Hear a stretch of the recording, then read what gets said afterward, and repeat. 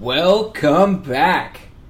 Slingin Quack coming to you live from Amsterdam after a huge Civil War win. I'm Rusty, joined every week as usual by Ifo Boomaye. That was cathartic, is the word that you were looking for. There was so much pettiness by the Oregon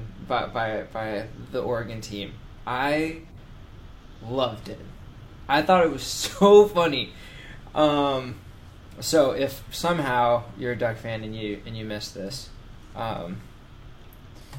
the Oregon State coach made a comment that he knew that Oregon State was going to come back last year when the Ducks put on raincoats in the second half, because that meant that Oregon wasn't prepared for the conditions. Their hearts weren't in it. Exactly. They just couldn't compete as hard. Yeah. So Taggart was asked about it, and he completely avoided it. Probably for the better.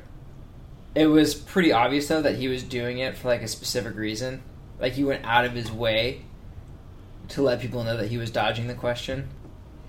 And then, after the game, all the players, or a lot of the players, put on raincoats before they went and shook hands with the Beaver players after the game. It's so beautiful. Also, Rob Moseley was even getting in on the pettiness and was like, I'm sitting in the press box with my nice puffy jacket on. And then even later in the game, he's like, man, this puffy jacket is just keeping me so warm. It was everyone was in on it, and it was so funny. I have a particular affection for petty athletes and not petty people, but in the realm of entertainment, I just love pettiness. I love Russell Westbrook. I love the entire NBA. And I loved this past week of the Civil War because not only was there the raincoat comment, there was the let's huddle up at midfield at Oregon and break a huddle with F the Ducks. It was so great. My one particular favorite photo out of I know where you're going. Out of the Civil War is the Beavers head coach and Willie Taggart shaking hands, and I say that kind of in air quotes because if you rewatch them shaking hands at the end of the game, it's like a low five. It's barely hand contact, and both of their faces say so much. Yeah, it's so fun. We should put that up again in the body of this post because words don't do it justice. You can tell one person, basically Taggart's face is like, we just took care of business against you guys. We just embarrassed you. And Hall, the Oregon State coach, is like, I just want to get out of here. So, just in case y'all have been living under a rock, let's just quickly sum up the bare bones of the game. So, spoiler alert, we won 69-10. Gronkowski would be happy. Nice. It was we set a record for the highest margin of victory ever in the Civil War. It was a little bit better than the 0-0 toilet bowl. Which, fun fact, is the last tie in college football history. The toilet bowl. It's because they don't make them like they used to. Our 52 points scored in the first half were the most by any FBS team in any half this entire season. Since Justin Herbert has been back, so just putting his stats together over this entire season, in the 7 games that he played, we've averaged over 52 points per game, which would be number one in the country if that was extended over an entire season. We've had 281 rush yards per game, which would be number 6, and 7.13 yards per play, which would be number 7 nationally. So, yes, the middle of the season was painful, but god damn, we look good. I mean, the hype has already begun for next year, looking at season win totals. And, okay, we can get to that later. But I feel bad for the mediocre bowl team that we're actually going to be playing against. Oh, man, it is going to be so much fun. Because we could do the bowl preview when we actually get an opponent. But right now our S&P Plus ranking is 39 overall. That takes into account our entire season's worth of results. So let's just say we were just taking the Herbert games. I'm willing to bet that we would be probably 16-17 at that point. Yeah. I think that's a reasonable jump. Yeah. Meanwhile, the other teams that we're projected to play against, West Virginia, for one, is number 61. Now, granted, they've had injury issues of their own, but 61 in the S&P Plus. Kansas State, they are 65. Another one was Texas Tech, I think you said. Yeah. They're 56. So Army was another one I saw, but that is an extreme minority. Oh, man. I would not want to play Army. Yeah, I like seeing Yeah, like real modern-day football. Yeah, like if it was like another Navy-Notre Dame game from 2 years ago where Notre Dame touched the ball twice on offense in the second half, I would probably cry. Just like, what an injustice. We just need to start a campaign for next year already. We're going to take what the announcers kept saying. It's going to be Hubert for Heisman. Hubert? Yes. Apparently they didn't know that his name was Herbert. It was bad. Mario Ta. That was the only bad thing about that game. So, let's do a fun little segment. Top 3 under the radar favorite things from the Civil War game. Go.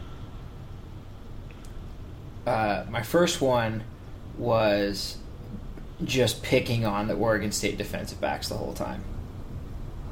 Well, it seemed like it was Oregon was running a lot of verts, just basically like running posts and verts on the outside and splitting cover 2s. Then Oregon State tried to run like cover 3, and Oregon's like just throwing trips to one side, and it was just such an awesome example of Taggart being like a step ahead of whatever the Beavers were doing. Just throwing bombs after already scoring 28 points in a quarter, and just being like, you know what, we're gonna keep going. That was one of my favorite things. I would combine that with icing the kicker right before halftime. Yes, that was number 2. It was icing the kicker before halftime. Again, Petty Wars. Yes. So, here's the fun thing, though. I texted you about this. I was looking through Rob Moseley and Willie Taggart's likes on Twitter, because you can get a good feeling of what they're actually doing with recruiting, because they'll like recruits' tweets that they're talking to. But on this occasion, Taggart was liking tweets that were about him icing the kicker. I saw one he liked that was like Sports Illustrated. There was another one that was like Bleacher Report or something. But he just started just liking all these articles about him icing the kicker and doing all this other stuff during the game. It was so funny. I just like to imagine him sitting in his like lazy boy at home and just like giggling to himself, just just hitting the like button on every tweet, searching like icing kicker Oregon, and just going down the line. It's so fun. It just makes me happy every time. What was your third? You go. Let's break this up. Okay. So my first, I'll go in chronological order. My first was, I want to say, the first defensive series. It may have even been the first defensive play. Was Oregon State motioned their slot wide receiver from the left to the right of the field. That was Ryan Nall. Oh, yeah, sure. Whatever. Yeah. I mean, it's not like he's done anything against Oregon in the past, as I sob quietly. So they were motioning him from the left to the right. They were kind of pinned back, like not quite on their end zone, but like maybe the 8-yard line, 10-yard line, somewhere around there. And Lamar Winston Jr. sees everything. And he comes up like a bullet out of hell and just flattens this dude.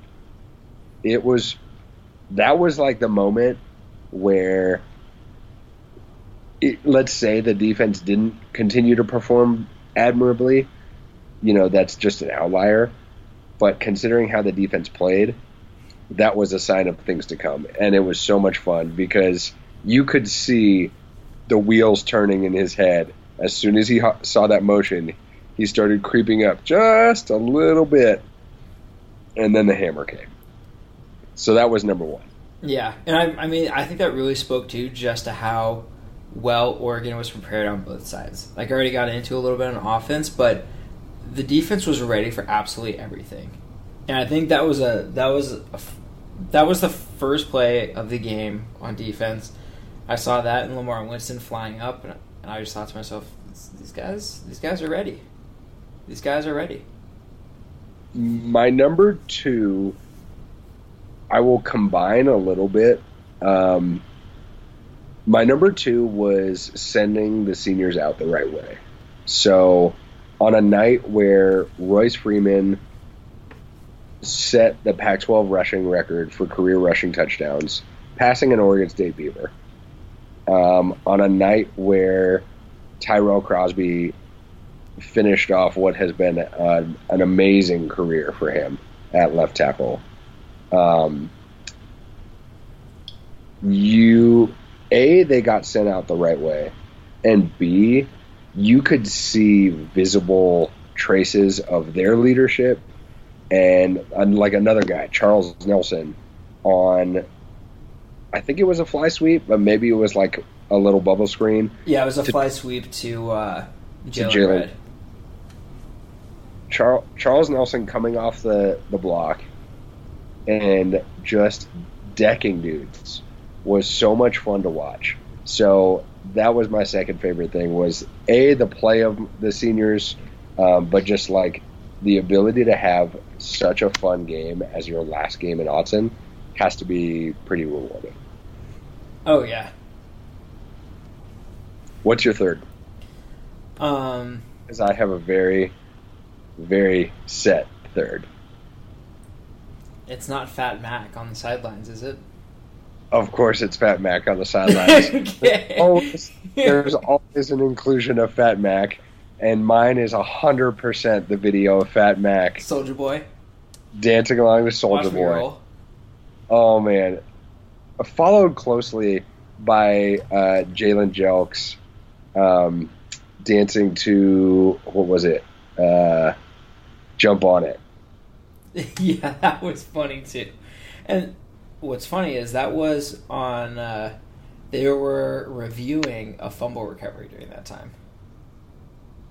The amount of fun that was had on the sideline is just unparalleled.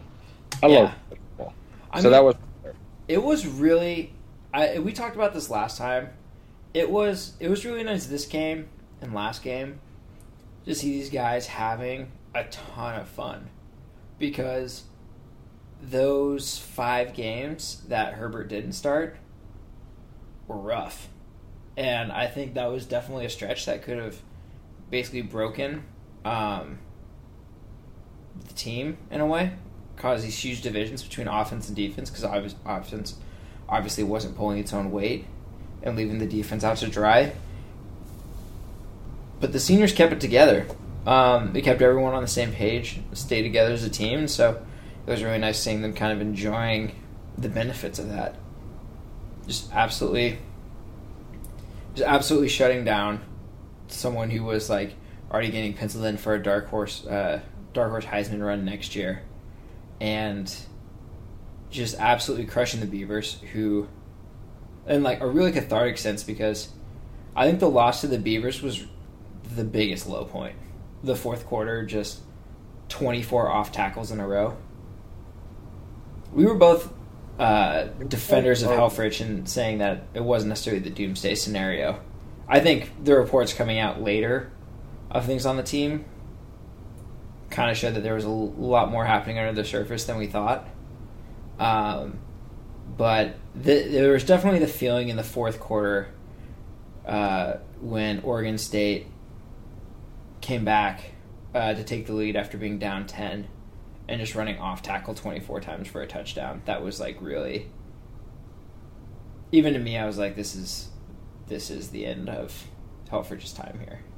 It was our worst Stanford PTSD comeback, but like an extra layer on top. Yeah. It was a less talented Stanford.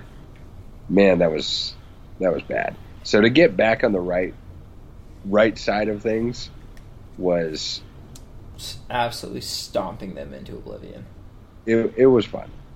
It was good.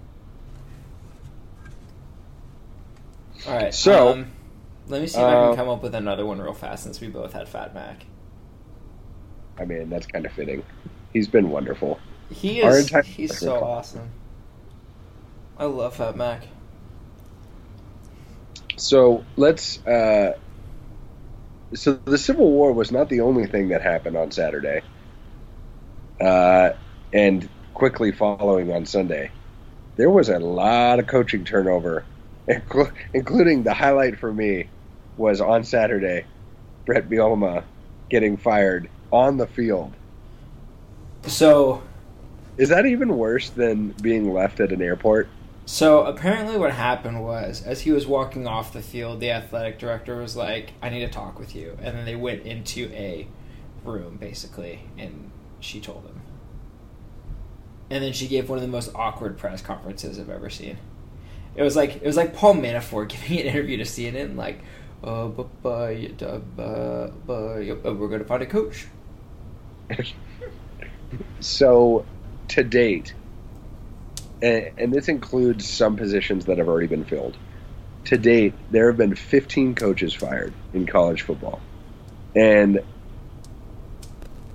I don't really want to take joy in people losing their jobs because that's not cool. On principle, yeah. With that being said, we love college football because it's unpredictable and it's crazy. Mm-hmm. And Sunday was a very crazy day. Wow. Was it a crazy day?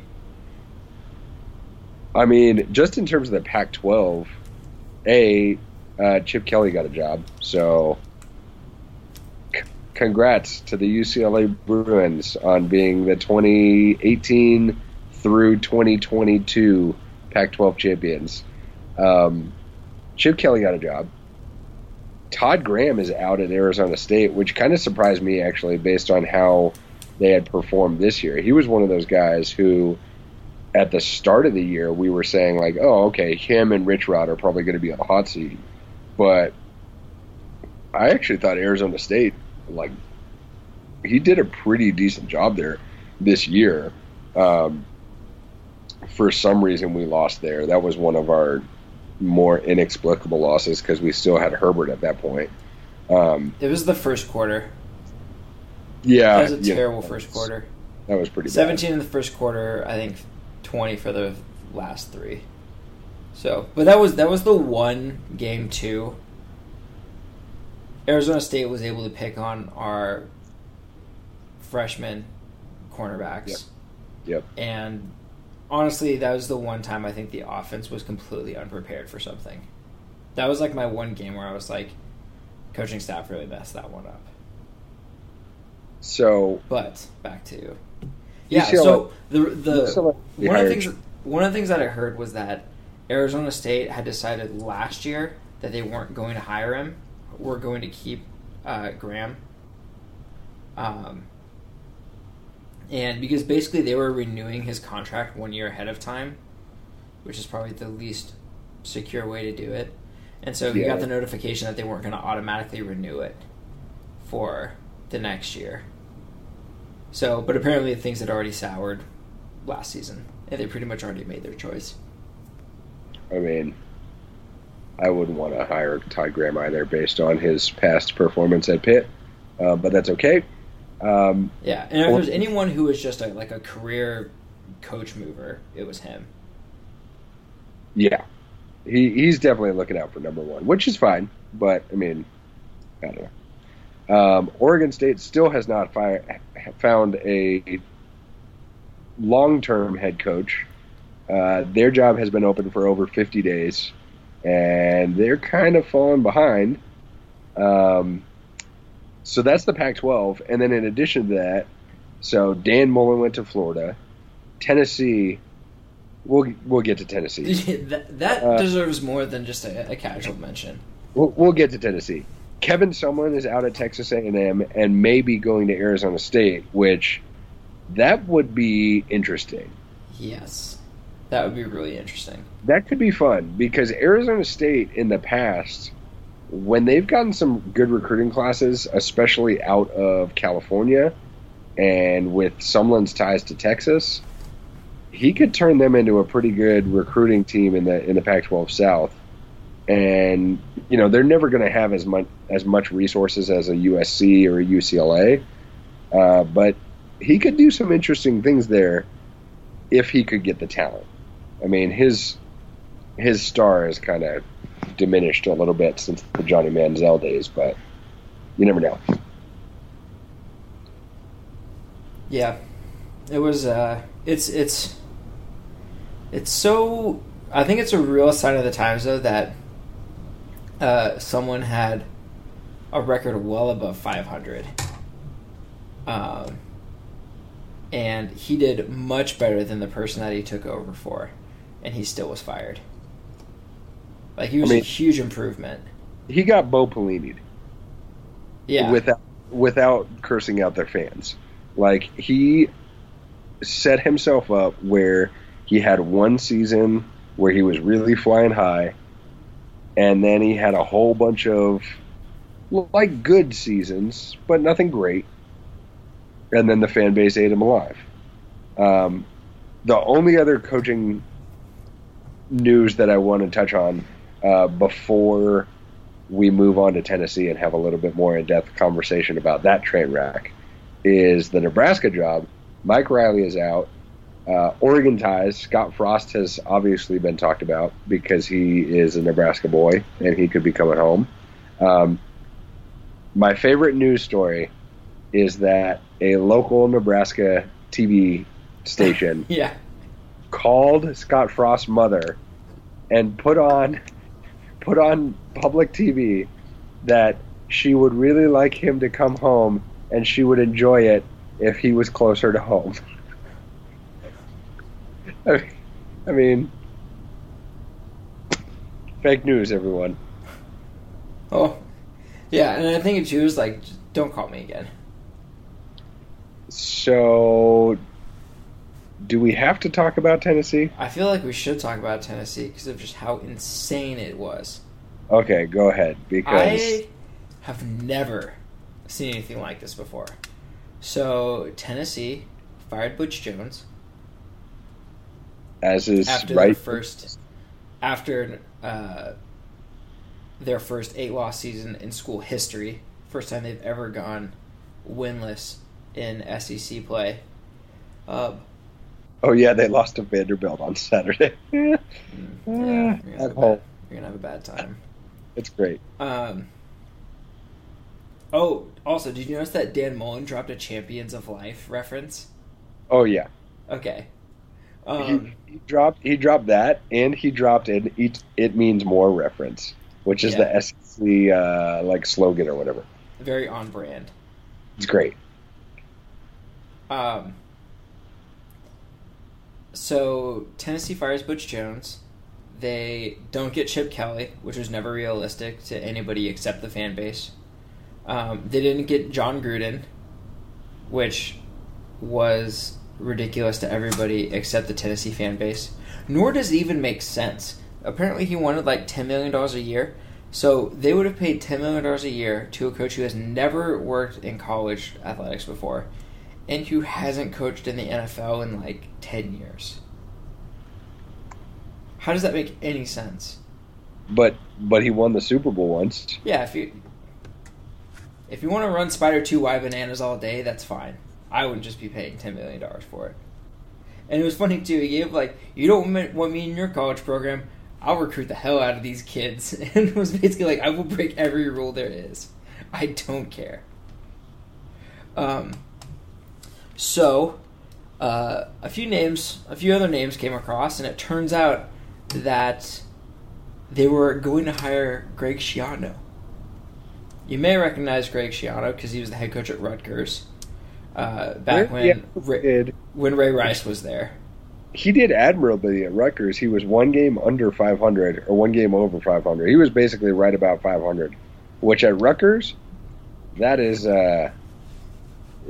an accomplishment. Yeah. And point of parliamentary procedure on John Gruden, he actually has worked in college athletics, but the last time he worked in college athletics was 1991. So it's been a little bit. What was his role, though? Wide receivers coach at University of Pittsburgh. Before then, you worked at University of the Pacific, Southeast Missouri State, and he started out as a graduate assistant at University of Tennessee in 85-86. Oh, there's the connection. That makes sense. Yep. So, in short, he's coming home. He's never worked in modern college athletics. Yeah. Continue. Greg Schiano. So, then it turns out that the Vols want to hire Greg Schiano. So, Greg Schiano had some awesome years at Rutgers. Went to the Tampa Bay Bucks. Gave them all MRSA. Huh? Gave them all MRSA. Yes. Then he has most recently been the defensive coordinator at Ohio State under Urban Meyer. Greg Schiano also may be familiar because he was a finalist. It was rumored that he was like a finalist for the Oregon head coaching job, which I would have been furious about. Yeah, we dodged a bullet on that one. Yeah, we dodged a bullet on that one. But what's noticeable, what was noticeable about the Tennessee trying to sign him was that it was allegedly done. Like, they'd already agreed to everything. It sounds like Tennessee might be off the hook because for a contract to take effect, it needs to be signed off by the school chancellor, which didn't happen. So there's a possibility there was actually never a contract that was fully signed or completed, which lets them get out of possibly a $20 million buyout. So the thing that was most striking to me about this, and the problem that their athletics director and their entire department is going to have in the future, is the Vols fans, now they know they have the power. Like they went insane. Before, they were just, all right, we're going to be on a message board, and we're going to, I don't know, do they have podcasts in Tennessee? They're going to record their podcasts and complain about Vol football, and it's just kind of like yelling into a dark void where it makes you feel better, but it doesn't really do anything. But they went so nuts. They painted their rock. They flooded the athletic department, like offices, to the point where actually apparently security was called there. And they effectively did a giant real-life Twitter poll and said, no, this guy is not going to be our head coach. and the department actually listened to them. So now, anytime in the future where they don't like something, even if they're, as a fan base, is split, they know that they have some sort of power. Where if they get enough people that are upset, they can pretty much make the athletics department do whatever they want them to do. Yeah. Which is not a model of success, is crowdsourcing your athletics department decisions. Yeah, I mean, why not just let Twitter polls dictate everything? So one of the craziest things was the reasoning why Tennessee fans didn't want him. There are a lot of reasons why you could have not wanted Greg Schiano, all of which are valid. They didn't need to make up a reason. So the big sticking point was they were claiming that Schiano knew about Sandusky when he was a coach at Penn State, but didn't do anything about it. So they were like, he covered up child rape at Penn State, which is not accurate. Well, and people are like, oh, it was under sworn oath that so and so said it. It was McQuarrie was under oath, but he was saying that somebody had told him about Schiano. It was basically hearsay of hearsay, which yeah. It may be right, it may not be right. But we all know the real reason why Vols fans were upset. Right.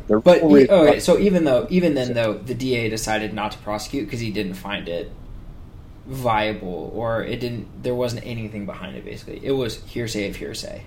We know the real reason why Vols fans are upset about the potential Schiano hire, and it's because he didn't win enough ball games at Rutgers and at Tampa Bay to make them interested. Which is fair. They didn't need to be like, he covered up child rape. It's like... Yeah, which is fine. But I guarantee if that same hearsay of hearsay was attached to a guy like, I don't know, not even Nick Saban, like a Kirby Smart. Let's say they swung for the fences and they were going to hire Kirby Smart. If that same rumor was attached to him, Vol fans would be on board. They'd be welcoming him to the Vol Navy. It wouldn't even come up. So that was fun. And I don't know. I mean, what names have been connected to this job? Like, basically all of the names. But it's been, at this point, Mike Leach apparently was offered the job.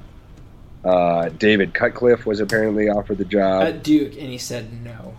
And he did. He turned it down, which I don't blame him. Yeah, Mike Gundy said no. Mike Gundy said no. I mean, this...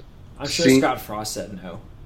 I saw that the SMU coach was apparently floated as a potential.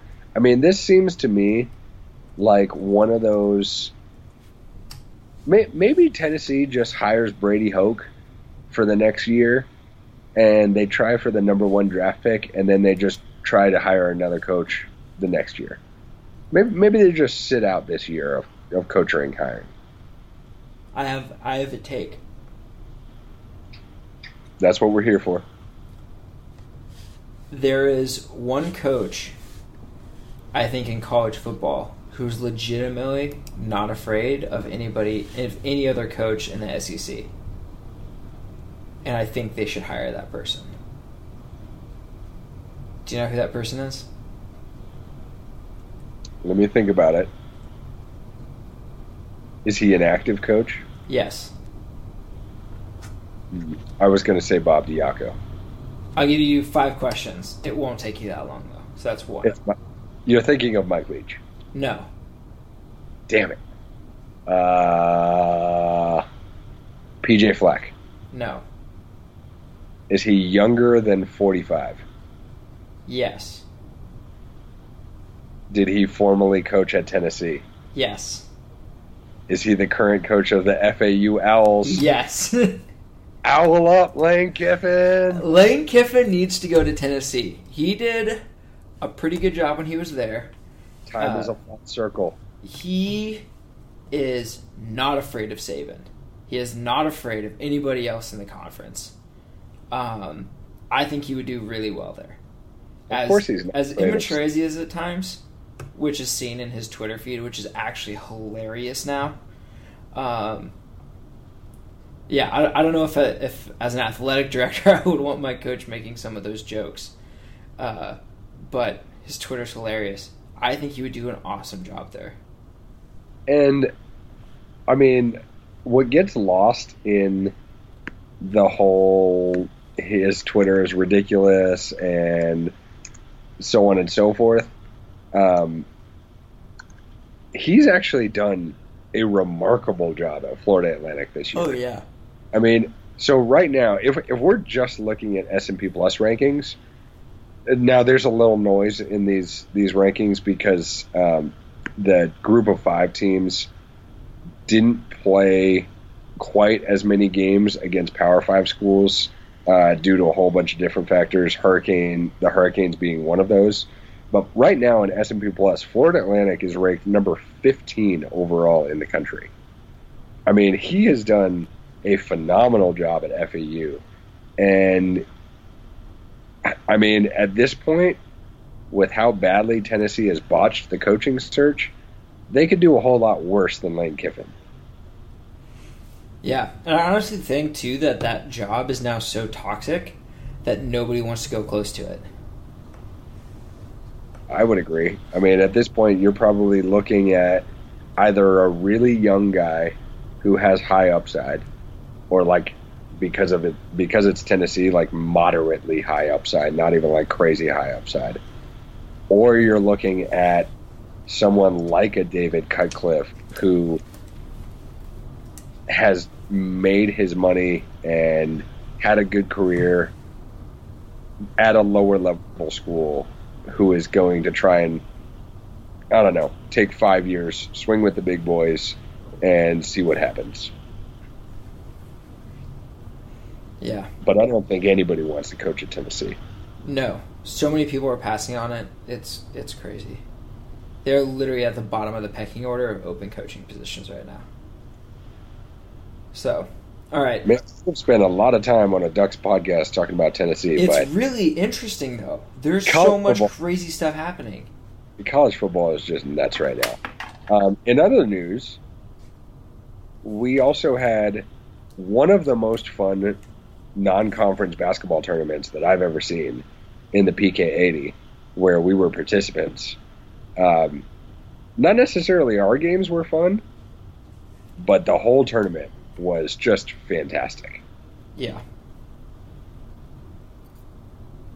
I mean, it was so great. So, quick recap of that. The Ducks went 1-2.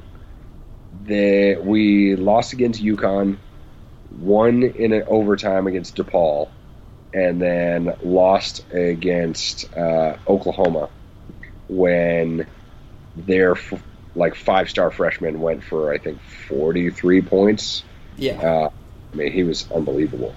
What were your takeaways from the weekend? Now, granted, I will say that I was only able to watch the UConn game and the Oklahoma game, so I didn't watch the DePaul game. But I saw some highlights, and I saw enough of the other games where I feel pretty confident with takeaways from the weekend. Peyton Pritchard has really stepped up his game. Okay. He was amazing in the second game that they played. Right now it's escaping me. Who did they play in the second game? DePaul, yeah. He played amazing. He filled in perfectly. He was hitting threes. He was running the court. He really has taken his game to another level. And that's one of the biggest standouts because he's the only player back who averaged more than like 7 minutes a game last year. Yeah, I mean, to me, this weekend had a bunch of good and bads. Good for our long-term growth, especially with how young this team is, because a number of our significant contributors are true freshmen. But B, like you were talking about, we really only have one significant contributor coming back. So even the guys that have been in the program for a year, like Paul White, they're still learning to play together. So the positive to me of competing in this tournament was we got an early season test where the team could really see how they stacked up against other very high level programs. UConn is not a top 25 program right now, but they have a lot of talent. Oklahoma, similarly, last year they were not good, but just 2 years ago they beat us to get to the Final Four. And like we all saw, that 5-star freshman, whose name is escaping me, Trey Young, he's legit. So that was a big positive for me. Pritchard played very well, I thought. Paul White had moments where he played very well, especially spacing the floor and shooting the three. And in a weird way, I'll say that this tournament, on a positive light, it gave this team a lot to work on because our weaknesses were certainly exposed as well. Yeah, and the tough part about having that many games such a short amount of time is that you can't really fix the problems. They just keep... You can't fix them. So they just keep compounding on themselves, basically. Parts of the problems came from just not playing smart, and also, I think, inexperience in a way. Maybe laziness, because Oklahoma shot 44 free throws. And a lot of those were really dumb fouls. And and these are things that Altman said too. It's just like the offense was completely stagnant for stretches of the game. That wasn't just against Oklahoma as well. So the UConn game, the first game we played in the PK80 tournament, in the second half, from about the 12-minute mark to the 4-minute mark, there were only 2 made field goals. Yeah. And, I meant that was something across the whole tournament. Yeah. Sorry, it wasn't clear. So Oklahoma played much more man-to-man defense, but UConn was putting in the 2-3 zone, and offensively, one of our weaknesses across the whole tournament was that we didn't move as well off ball offensively as we have shown that we can against worse competition. Mm-hmm. When it came time to, I don't know, not even necessarily like crunch time, but when the team was pressured, when the other team was going on a little bit of a run, especially our guards got very dribble happy, and the off-ball movement basically just stopped. So that was one of the glaring weaknesses to me. Turnovers the entire weekend were a symptom of that lack of offensive movement. I thought, especially against Oklahoma, but also in the other games as well, we had some trouble rebounding. Now, in the UConn game and the DePaul game, we actually out-rebounded both, but there were stretches in both of those games where we looked like all of the bounces were going the way of the other team. If we're going to have long-term success this year, I think there are really 3 players that need to play big and get offensive rebounds, and that's Mikhail McIntosh, who's a big body, kind of Elgin Cook type guy, Paul White, and Kenny Wooten. Mm-hmm.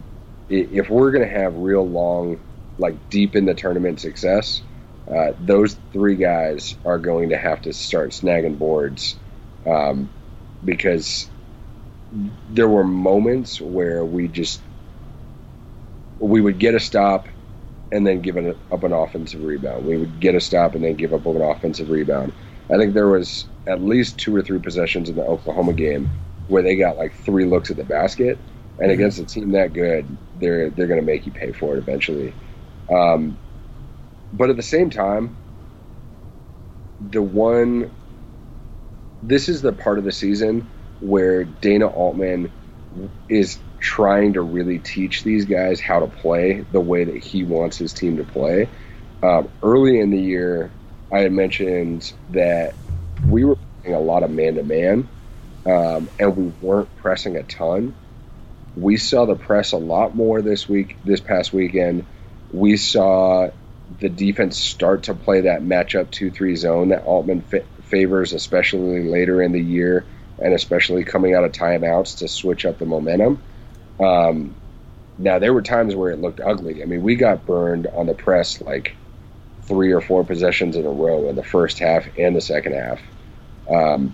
But that shows that we're starting to get the playbook in. And eventually they'll figure it out if they're anything like it. Altman coached teams in the past. And we have the talent, so I think long term we'll be all right. I don't know. It was an up and down weekend for the basketball squad. Yeah.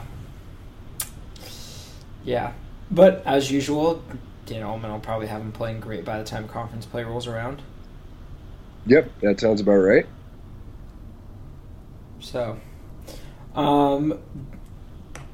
you had a stat that you wanted to bring up about Herbert.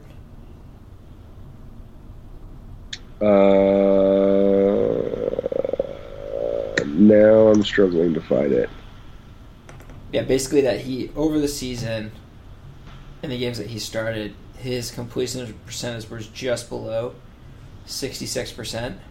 Yes, so I probably left it out when I was talking about him earlier, but Herbert has been so fantastic this year in games that he's played. I would just like to take like a second to talk about how refreshing it is to have him back, because over the course of this season, in the games that he's played, his completion percentage is 66.5%. He's only taken 6 sacks on the year, and that 66.5% is with an average yards per attempt of 9.7 yards. Now, this is obviously a little bit skewed, but you compare that with Burmeister. Burmeister only had 2.6 yards per attempt downfield, so he was not stretching the field. Herbert is taking bombs, and he's making them. I mean, some of the throws that he made to Dylan Mitchell in the Civil War were unbelievable. So I'm all in. Hashtag Hubert for Heisman 2018. Yeah, I think realistically he's too far down the Heisman awareness right now, because the Heisman is basically a 2-year campaign unless something crazy happens. So I think realistically he is going to basically, Oregon would have to win almost every game next year, which I think is possible in theory, but is a huge stretch still. Yeah, but I mean, it would be a stretch. It would be a stretch for him, but I mean, the year that Robert Griffin III won it, nobody expected him to win it until halfway through the season, even. So it's possible, but you're right. It would require some very high level team success that will be difficult. Yeah, like right now, Lamar Jackson is having a better year this year than he did last year. And he's nowhere near the Heisman talk because his team is not playing well relative to Oklahoma or Ohio State or Penn State or Stanford. And I don't think next year there will simply be... the team won't be good enough for him to get some real serious consideration unless it's not another like 2007 season where everybody sucks and so they give it to Tim Tebow. It's possible. Like I mean, those things. I don't know. For this year, there hasn't been a team that has like really jumped out and taken control of everything. I mean, even the college football playoff rankings just came out, and Clemson is number 1, and they just, I mean, they're not unblemished. They lost a weird one at Hughes. So it's possible. But you're right. I think it's probably a stretch. But Herbert has been fantastic. And before we go, I just want to give a quick shout out to our volleyball team. As much as we talk about football and men's basketball, they are in the 7th straight NCAA tournament. Their first game is Friday against Kennesaw State. And then they will play, assuming that both favorites win, then they will play BYU. And it's always fun to beat BYU. So always great. Go Ducks. Do we want to touch on bowl projections real fast? Yeah, let's do it next week. Do it next week? Okay. Yeah. Well, rumors are still swirling. Just TLDR. Most people have us going to the Cactus Bowl to play some combination of West Virginia, Kansas State, or Texas Tech. One has us going to the Lockheed Martin Air Forces Bowl. And then there's one other one that has us going to the Vegas Bowl. But as has already been discussed pretty much ad nauseum at this point, that would basically be a huge problem for the coaches' recruiting plans, basically. Because the early signing period starts the week after, and it's the last weekend before that signing period starts. So, basically the coach would rather have all those guys on campus having a blast out last weekend so that they all sign when the period opens up. Yeah. Well, I see pros and cons. I just want a fun matchup. It's nice to be back in the bowl. Yeah. If we end up with some... We talked about this beforehand, but if we end up against Army in the Lockheed Martin Armed Forces Bowl, and it turns into like a Navy Notre Dame matchup where we only get the ball twice on offense in the second half, I'm going to be furious. I will be absolutely furious. Bowl games are for sunshine and for points and for bloomin' onions. Yes. Unfortunately, the Bahamas Bowl is already taken. That's already filled by UAB and Ohio. So, shout out to UAB. First year back, making a bowl game. Good job, guys. So, okay. Any closing comments? No, I don't have any sage pieces of wisdom this week. None this week. Well, next week, we'll basically go back over all of our preseason predictions, recap like the college football season on the whole.